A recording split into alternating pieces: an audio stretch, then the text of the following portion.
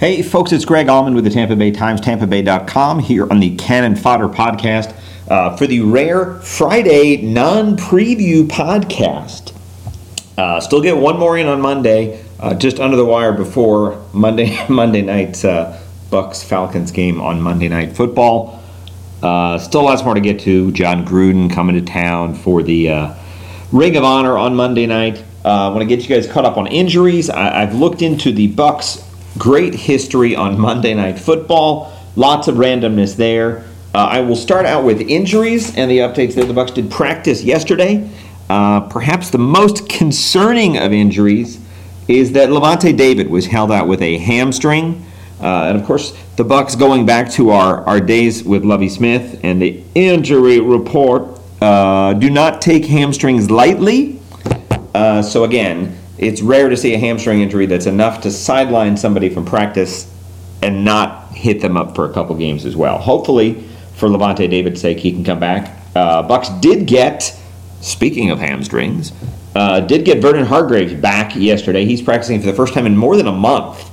It's like November 12th against the Jets is when he hurt his hamstring. Has not played or practiced since. But back yesterday, an encouraging step as he tries to get back. Would definitely help with depth in the secondary. Robert McClain has held up relatively well as the nickel. Has 3 interceptions, tied for the team lead. But certainly better to get him back if he can come back this week. The other one coming back, TJ Ward, back from concussion yesterday.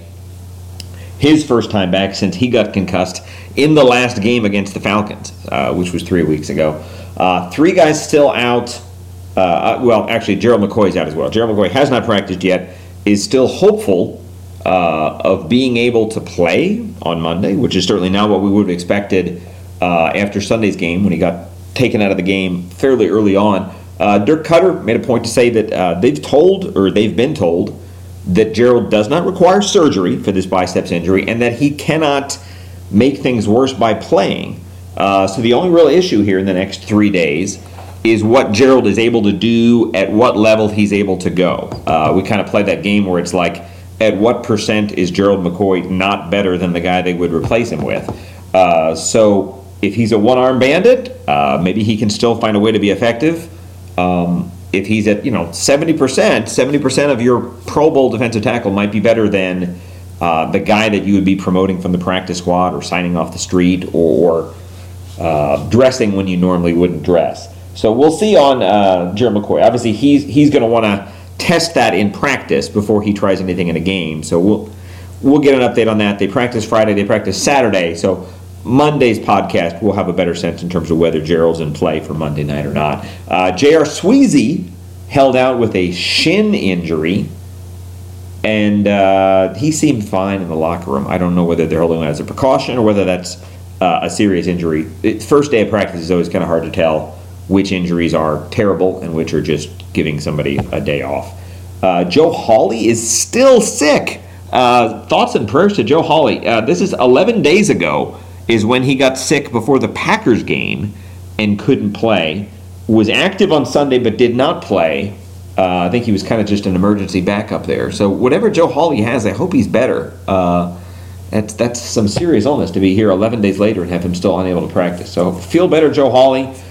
Would like the chance, I'm sure, to go up against his old team against the Falcons on Monday night. So that's things from an injury perspective there. On the Falcons side of things, a couple interesting names. The last time they played the Falcons, they did not have to play Devontae Freeman because he had a concussion. Now Freeman is back. Tevin Coleman is dealing with a concussion. Their guard, Andy Levitre, is also out yesterday. And there's one other one that I'm blanking on who it is, and I don't have it in front of me, and I'm not going to pause the podcast just to tell you the third injured Falcon for the day. But we'll make a point on Monday to give you a much more thorough injury report that even includes, say, players' names. I want to get to Bucs on Monday Night Football. It's funny. Usually you look up these obscure stats, and they're not always the friendliest stats for the Bucs. But I am surprised and happy to report that the Bucs are 11-9 in their history when playing on Monday. 20 times in more than 40 years. So again, a rare occurrence, has not happened often. But the Bucs not only are 11-9 on Monday nights, they have won 3 straight. This is a Monday night train that we did not realize was there. So I don't know if you guys remember these. Usually when I talk about Bucs and Monday night, everyone drifts back to 2003, the year after the championship, and that horrible loss to the Colts where they were up by 21 points with 4 minutes to go and lost. But anyway, we'll get back to that. That's an amazing game in itself. But just want to go back over the last 3 Bucs on Monday night games. Lots of names there. You forget how quickly this roster churns in that Bucs did play on Monday night last year at Carolina. It is that rare game that you can say was won on a Roberto Aguayo field goal as time expired. 17-14, the Bucs won at Carolina. We're up 6-0 at the half, down 14-6 in the third quarter, and rallied back.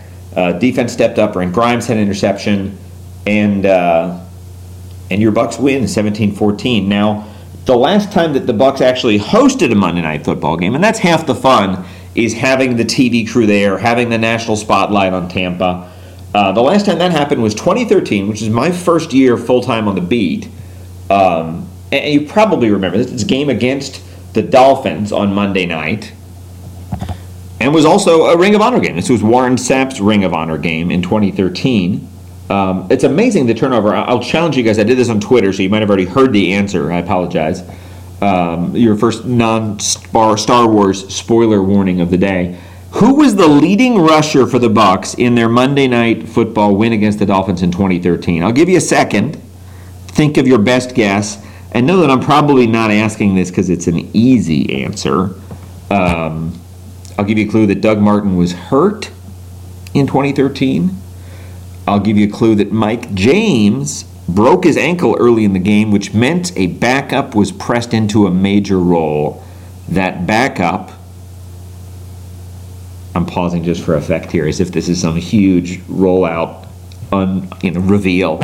Brian Leonard, leading rusher in that game, 20 carries for 57 yards. Brian Leonard, I'd covered a bit when he was at Rutgers on Greg Schiano teams against USF, and then came back and finished his career with the Bucs. So Brian Leonard, 20 for 57. Leading receiver in that game, again, Tyquan Underwood came through with 3 for 64 in that game.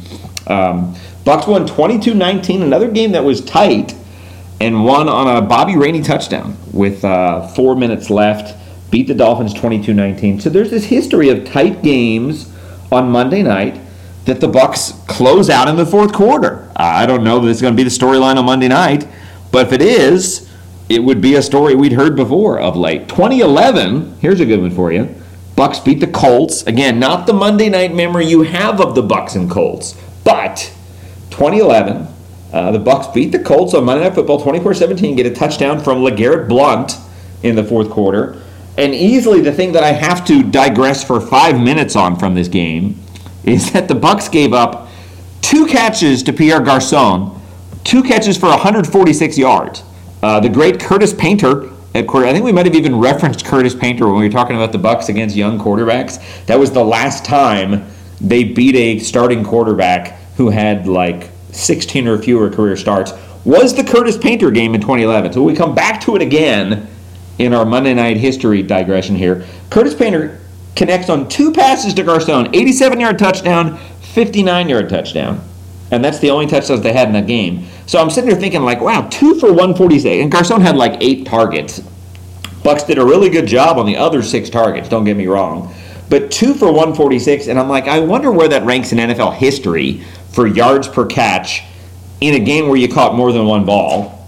And yes, I do have the answers. It is the 5th best all-time in NFL history for yards per catch on a game in which you had more than 1 catches.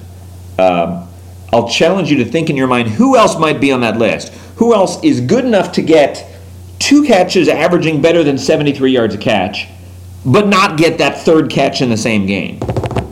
Think for yourself. 2 of them you're not going to get. I'm just telling you right now. My smartest, oldest, best trivia fan listening today, I'm calling you out. You don't know, okay? The 2 easy ones are Calvin Johnson. Again, Calvin Johnson, definitely great NFL receiver. Calvin had 2 for 154 in a game with the great Dan Orlovsky throwing to him, former Bucs backup, Dan Orlovsky. He had a 96-yard touchdown, and he had a 58-yard catch. That's not nearly good enough to make it, though. Willie Gault, and again, I don't know if I can think of an NFL receiver more synonymous with ridiculous speed than late 80s Oakland Raider Willie Gault. Willie Gault went for 2 for 147 in a 1989 game with the great Jay Schrader throwing to him. 84-yard touchdown, 63-yard catch. But the two longest, the best game for just 2 catches in the NFL in history, runner-up goes to the great Dick Dorsey.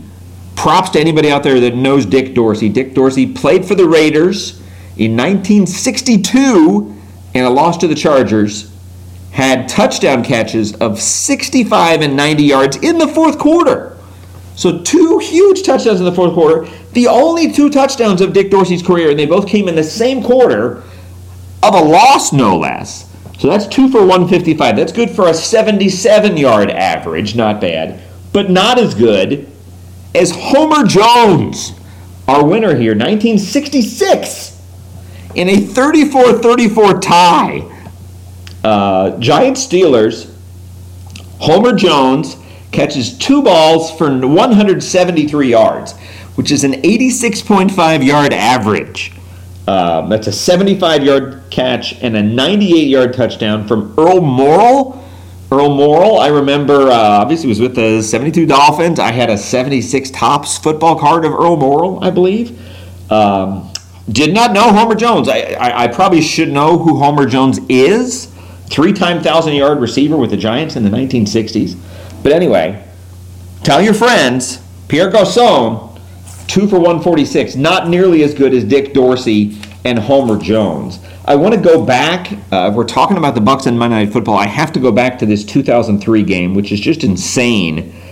I believe I was there. It's bad that I don't know for sure, but I think I was there helping out. 03, I was still kind of helping out on the Bucs here and there. Was a high school reporter for the Times, but I think I helped out, maybe ran quotes at that game. The game is vivid in my mind. I can remember, I think, being in the end zone behind the goalpost. But just to set the scene for you, Bucs are defending Super Bowl champs. It's early October in 2003. Tony Dungy comes in with the Colts. Bucs are up 28-7 in the fourth quarter, okay? Give up a touchdown, then they get a Rondé Barber pick six. So it's 35-14, up 21 with 4 minutes to play. Again, everybody in the press box has written their story. Back then, you could go back down on the field. There's probably writers down on the field because 6 minutes left, you could go down and be on the field at the end of games back in the day. 35-14 with 4 minutes left. It's amusing. Brad Pyatt? Do you remember Brad Pyatt? I do remember having like an 03 football card of Brad Pyatt. But Brad Pyatt of the Colts has a 90-yard kickoff return to set up a touchdown. With 3:43 left, they get a touchdown to get within 2 scores. They go onsides, recover the onsides kick. Manning to Harrison for another touchdown. Now they're within a score with 2:35 left. Go onsides again. The great Aaron Stecker, who I guess was a major back in this game, not only recovered the onside kick, but then was the running back at the end of this game. Does not close it out, though. They get a Kenyatta Walker penalty to set up like 3rd and 27. They punt. Even when they punt, though, Indy's at their own 15 with 1:41 to play. Again, they have Peyton Manning at quarterback, don't get me wrong. So Peyton Manning, from his own 15, gets a 52-yard pass to Marvin Harrison, gets a Ricky Williams touchdown with 38 seconds left to tie the game. Bucs actually get it back and have a chance to win in regulation. So you give up a 21-point lead in the last 4 minutes and still have a chance to win without overtime. And Martin Gromanica's 62-yard field goal is blocked on the final play. They go to overtime. Bucs get the ball, get down like inside the 40-yard line. Can't get it done. They punt. Again, Peyton Manning goes 3 for 3 on 3rd downs on a drive. They line up for a 40-yard field goal, no good. Simeon Rice gets a penalty for unsportsmanlike conduct. I don't even remember. I'm looking at a box score to read this last part here. Simeon Rice penalty for unsportsmanlike conduct, gives them a penalty, 29-yard field goal. They win with 3:50 left in overtime. You can't even get to 3:50 left in overtime. Or I'm sorry, you can get to 3:50 left in overtime. You can't go 11 minutes into overtime anymore. That's a tie in today's NFL. And the Bucs win. Peyton Manning goes 34 of 47 for 386. He and Marvin Harrison absolutely at their prime. The last thing, I'm just, again, amazing game. That game, again, pretty sure I was there. I can't vouch for it. I couldn't find a clip because, like, 2003 in the Times website is like, it's the equivalent of, like, 3000 BC, where there's some recorded history, but we can't really find it easily. So, again, I'm pretty sure I was there. I want to talk about the first Bucs win on Monday Night Football. Again, my older listeners might remember this. 1982, second time Bucs are on Monday Night Football. They won November 29th, 1982. My brother Steve, I'll give him a shout out, was born 6 days earlier. Happy belated birthday to my brother Steve. But 1982, they beat the Dolphins 23-17. This is a good indication, and again, we could have done this with the Super Bowl era Bucs, in how much the Bucs leaned on their defense back then, okay? They won 23-17. Doug Williams, 7 of 19 for 81 yards for the game. 7 completions, 81 yards, and they won. They got Don Strock to throw 4 interceptions. David Woodley came off the bench for another one. And Bucs get a 23-17 win. David Woodley, by the way, I just want to give a shout out. I lived in Orlando from like 82 to 87, and my first real I like Ken Anderson in his Bengals day, but I think the first guy I really liked as an NFL quarterback was David Woodley. Had like this garish teal aqua Dolphins jacket that I wore around as like a second and third grader. Love David Woodley. I think I had to have seen David Woodley around like 82. He went 18-5-1 as a starter over 2 seasons. But I didn't like when the Dolphins drafted that Dan Marino guy because I really thought Woodley was pretty good. Not the best elementary school football take back in the day, but that's my David Woodley story. Falcons have been on Monday Night Football twice as much as the Bucs. Bucs have been 20 times. Falcons have been 40 times on Monday Night Football, but they are 13-27 in those 40 games. So not always where they play their best. Falcons have also won 3 straight, much like the Bucs. Something's got to give there. But the Bucs and these Falcons wins are fairly impressive. They beat Seattle on Monday night earlier this year, just less than a month ago, 4 weeks ago. Beat the Seahawks 34-31. Beat the Saints last year. Beat the Eagles in 15. That's their 3 straight. Matt Ryan has been on Monday Night Football 10 times, which is impressive. Obviously, Jameis Winston only once, but Matt Ryan's been on 10 times. He's thrown multiple touchdowns in 7 straight games on Monday Night Football. Just 4-3 in those games, but 16 touchdowns against 5 picks in his last 7 Monday night games. Again, I don't need to tell you there's definitely a threat that Matt Ryan throws more than 1 touchdown on Monday night. But Matt Ryan just 4-6 in his career on Monday night, so I don't want to knock that. Definitely beatable on Monday night. I went and looked up Dirk Cutter on Monday night. Got all kinds of obscure Monday night history here on the podcast. Dirk Cutter for his career, 3-7 for his career. Got the win last year. As an assistant, just 2-7 on Monday Night Football. 1-3 with the Falcons, 1-4 with the Jaguars. Got a big win with Atlanta, beat Peyton Manning in 2012. Had an absolute gunfight with Aaron Rodgers, lost to Aaron Rodgers in 2014. My favorite Cutter on Monday night, this is a Cutter Monday night game in Jacksonville in 2011. Beat the Ravens 12-9, won without an offensive touchdown. 4 field goals got it done. Blaine Gabbert. Again, 2011 probably was a tough year for Dirk Cutter in that it was his last year in Jacksonville on Del Rio's staff, and I think he kind of got force-fed Blaine Gabbert as a rookie. I don't know that he wanted Blaine Gabbert to be the quarterback. They still had, I guess they would have had David Garrard, who had done pretty well, but again, you put a first-round pick into Blaine Gabbert, you got to play Blaine Gabbert. Blaine Gabbert went 9 of 20 for 93. So again, 2 quality wins by quarterbacks that didn't throw for 100 yards or complete 10 passes here on our Monday night nostalgia. Mojo D goes for 105 in that game. Jaguars defense held Baltimore to 146 total yards. But again, that's one of only 3 Monday night wins for Dirk Cutter. This Monday night would be huge. If he can get a win on John Gruden night, needing a win to kind of get some momentum back for his team as he's trying to fight for his job, that'd be a huge story on Monday night. I have rambled for 20 minutes here, and appreciate those of you that are still listening somehow. No more references to Homer Jones or Curtis Painter or Aaron Stecker or anyone else. We'll have much more about this year's Bucs and this year's Falcons on Monday as we kind of do the last preview of the big game on Monday night. It's exciting to have Monday Night Football here. Lots of John Gruden talk, and we'll have more on Monday. So you guys enjoy the weekend. Enjoy a Buck-free Sunday, which we have not had in quite some time. I guess the Thursday game would be the last one. But thank you guys for listening, for putting up with my ridiculous rambling here. This will do it for the Cannon Fodder podcast. Until Monday, thanks again for listening. This is Greg Allman for the Tampa Bay Times, tampabay.com. Talk to you guys on Monday.